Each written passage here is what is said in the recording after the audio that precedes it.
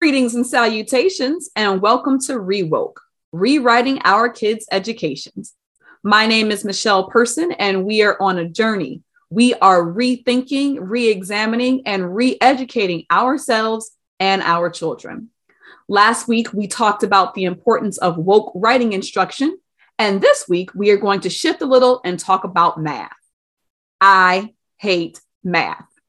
Simple mental math almost always has an error in it when it's my mental capacity doing the calculations.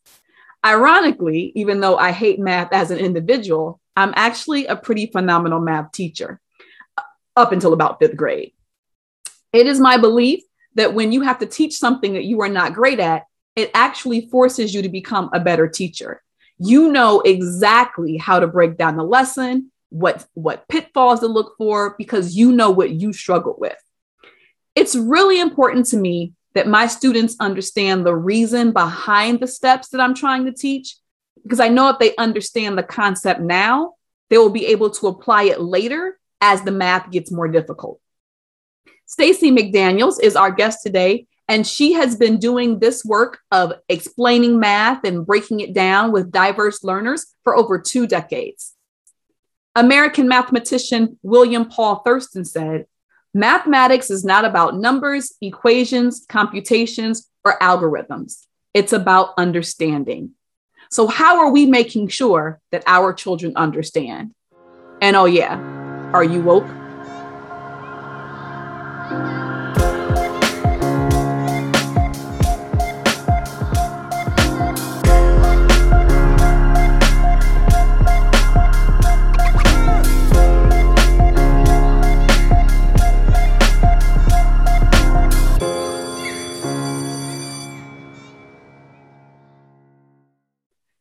My experience that in the early grades, students enjoy math.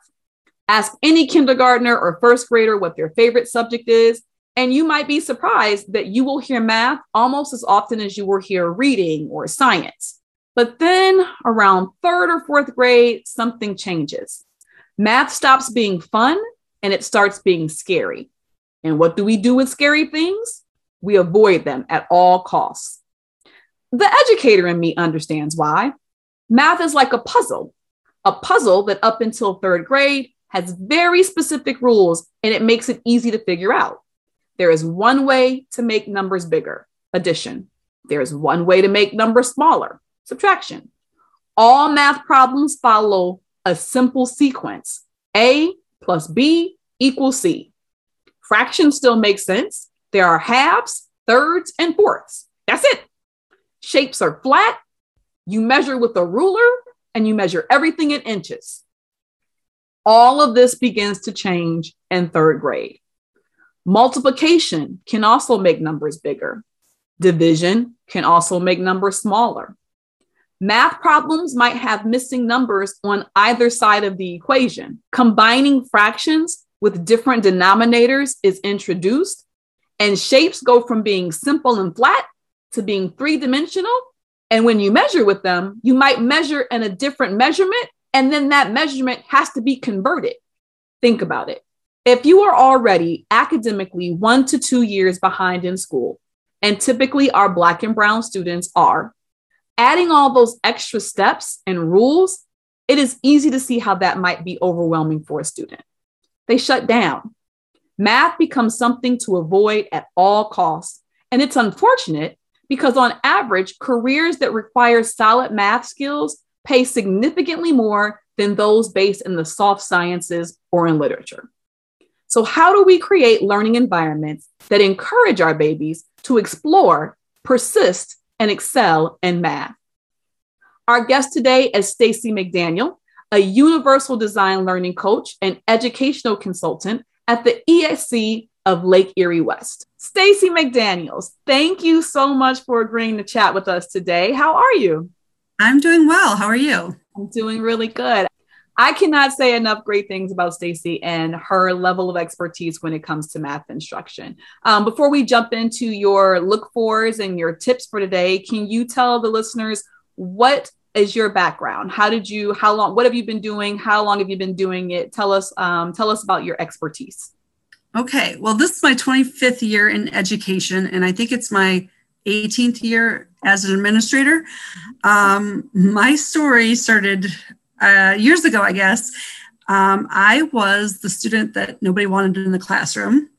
I was, very hyper, very, I was the kid that was in second grade. I was put in the corner of the room and the teacher put a bookshelf in front of me and cornered me back there because I was just such a busybody. I couldn't stay focused.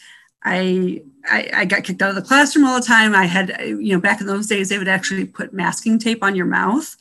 I was that kid. Then in fifth grade, I had this teacher who really took me under her wing and was trying to teach. She had just gotten her doctorate in reading education and wanted to help me learn to read. And so she worked with me off and on, throughout the year. And then in high school, I ended up being one of those students who had to take reading throughout high school because I was so far behind.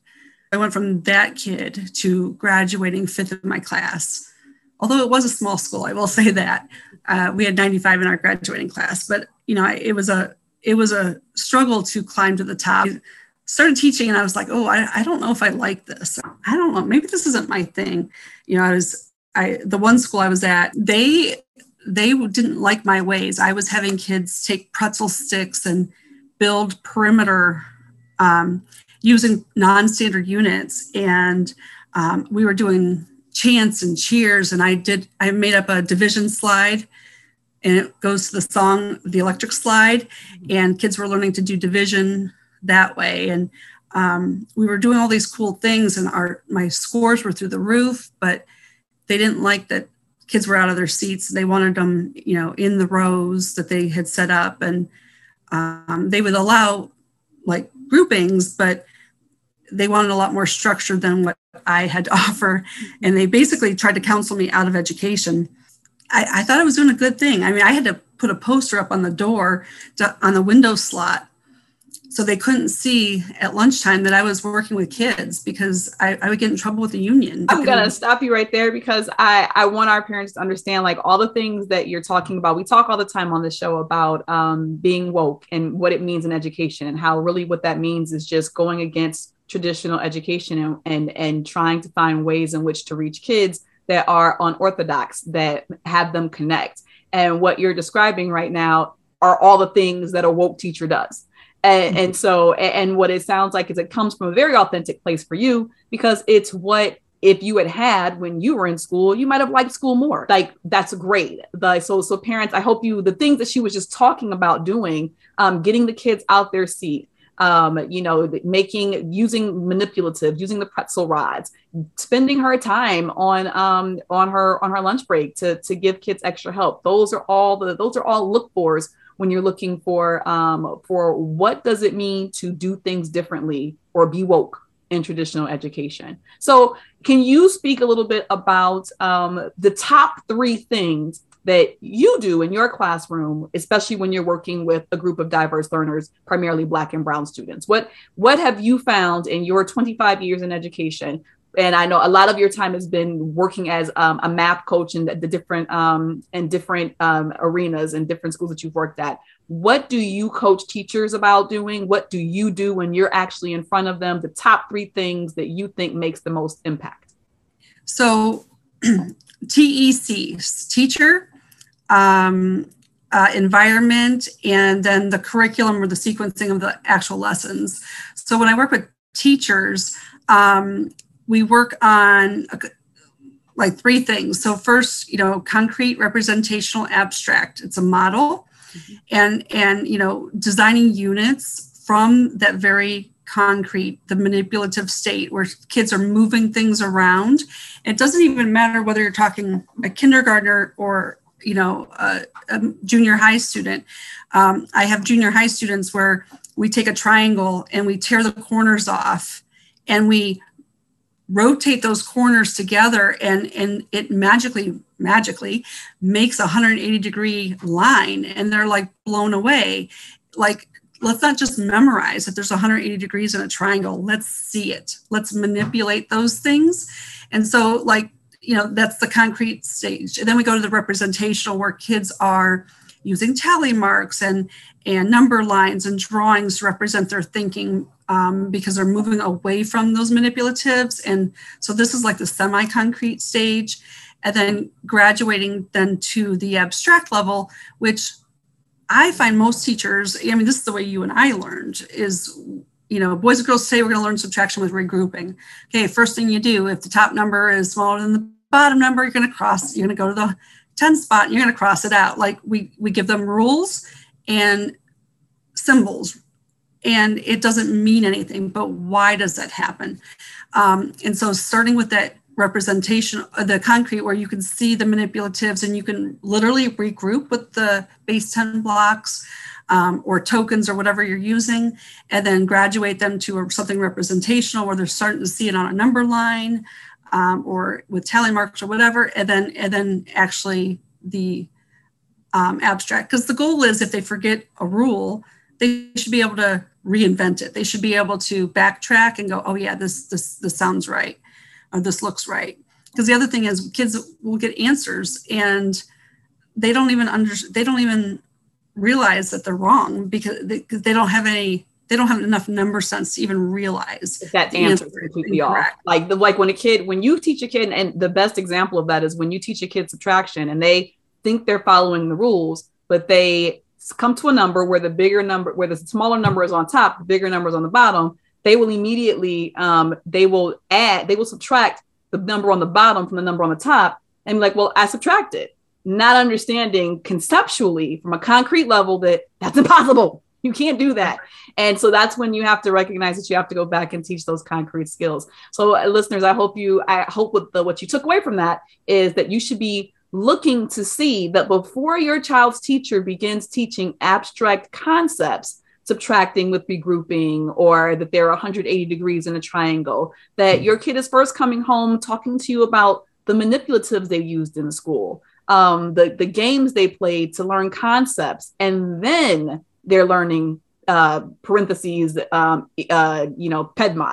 then they're learning, like, please excuse my dear Aunt Sally. You shouldn't start learning the order of operations by saying, hey class, here's please excuse my dear Aunt Sally, let's go. Like, there's no conceptual understanding there. And if they don't memorize the please excuse my dear Aunt Sally the right way, they're going to make mistakes, and they won't even know they've made a mistake because they have no idea really what they're doing. So right. They have no conceptual understanding. That's a good example. Yep.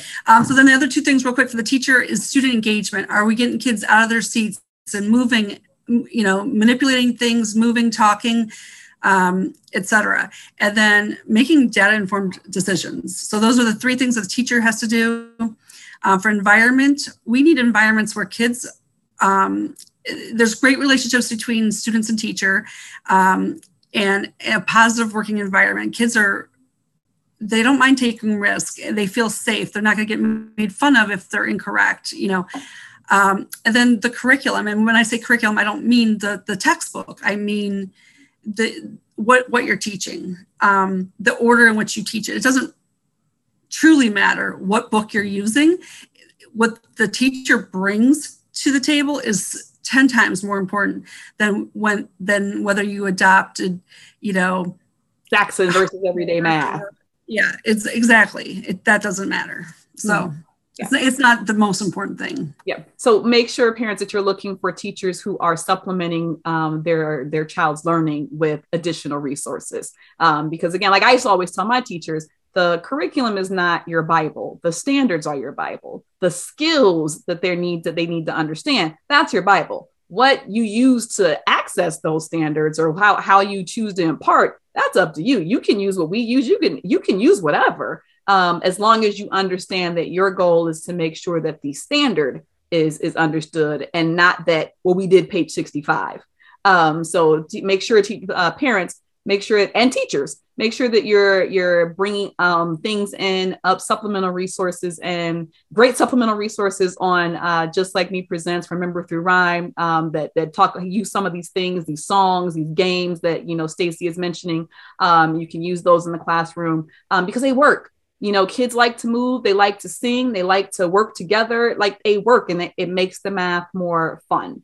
It makes it more engaging. Stacey, can you talk to us a little bit about resources for parents at home that you can recommend? What do you recommend? And we always like free. Is there anything free that you can recommend? Yes.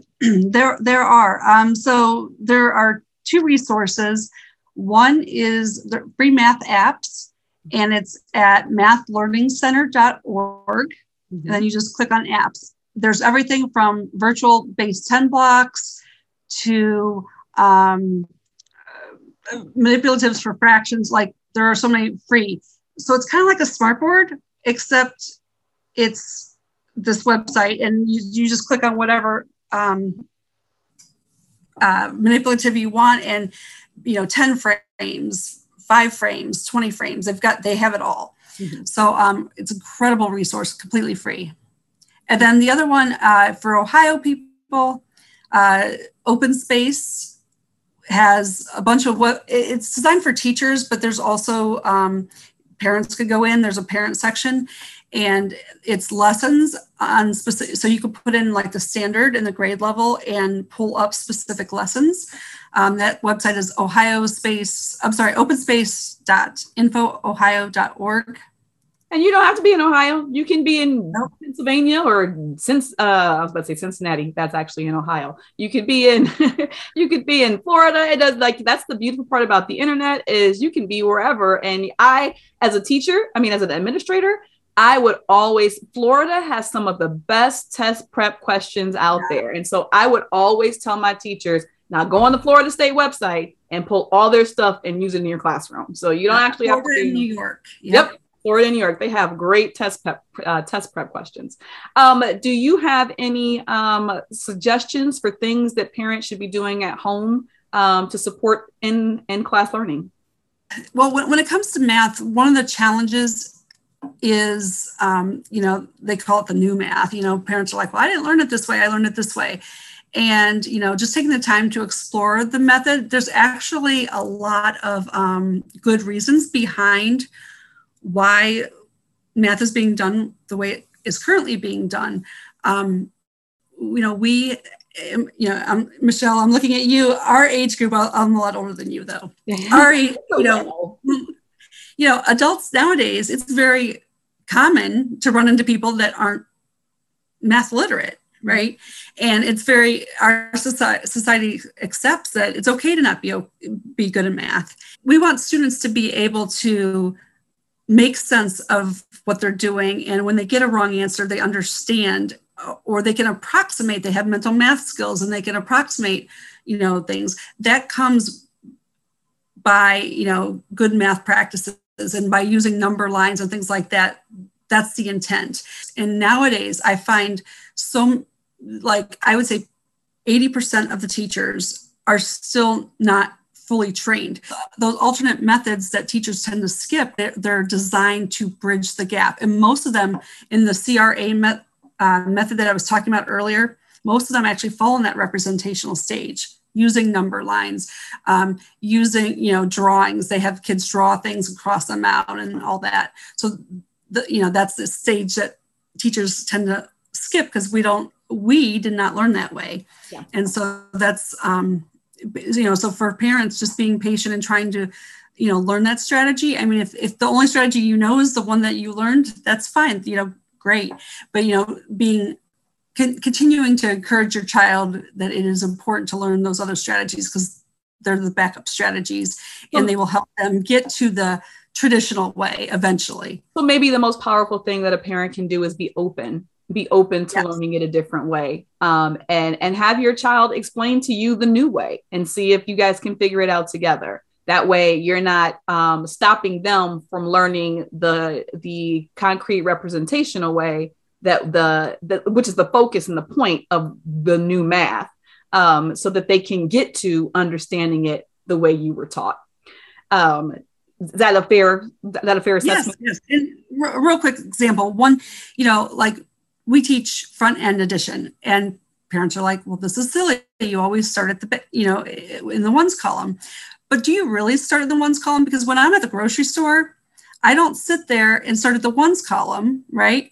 I start at, if I see something for $100 and another thing for, something for 115 and something else for 295, I start with the ones column, right? Because I need to know, oh, this is 300. Oh, I'm going to have to regroup. It's actually going to be 400. We actually do that in the real world, and that's what front end addition is supposed to help them develop the number sense for addition, so that when they are in the supermarket or buying cars or whatever, they can add numbers together efficiently, starting with that first number, so that they can approximate things easier. So it's going to look really different than what you're used to, but that doesn't mean it's wrong. So just keep an open mind. Correct. So, awesome. Stacy, I want to thank you so much for being here today. I think that you gave a lot of insight on what math should look like in a woke classroom, and some great resources and some great tips. So we really appreciate you stopping by.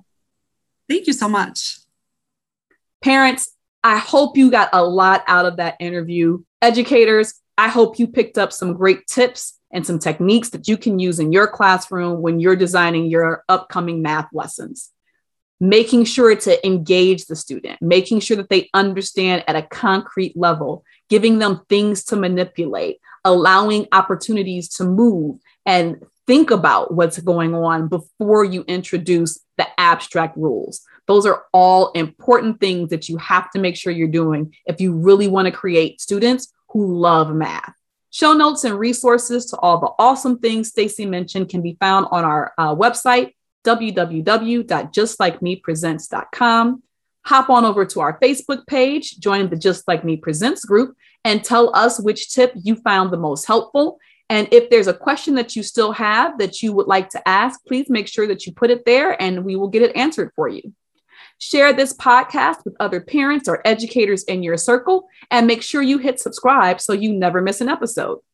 Thank you again to Stacy McDaniel for stopping by to chat with us. Join us next week where we will be talking about woke science instruction. STEM classes are all the rage right now, but we know that science instruction often is not taught at the level that we need it to be in our classrooms for our Black and Brown students. How do we change that? Join us next week and we'll talk about it. Thanks for listening. And remember, if our children can see it, they can achieve it. Parents, are you frustrated with traditional education? I was.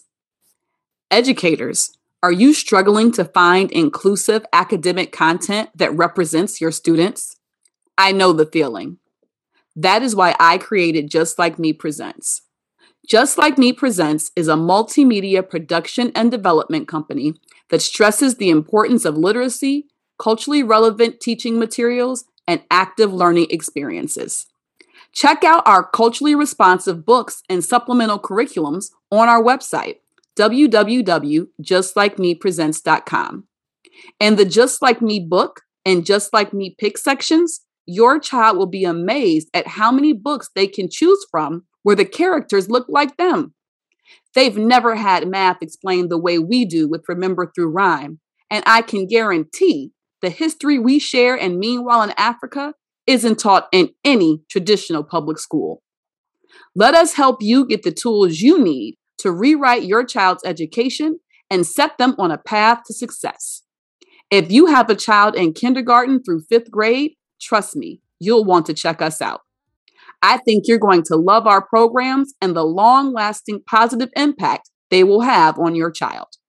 Our programs help students develop a strong sense of self, affirm their identities, and encourage critical thinking and entrepreneurship skills.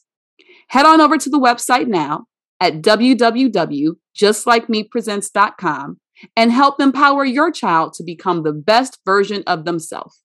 And remember, if our children can see it, they can achieve it.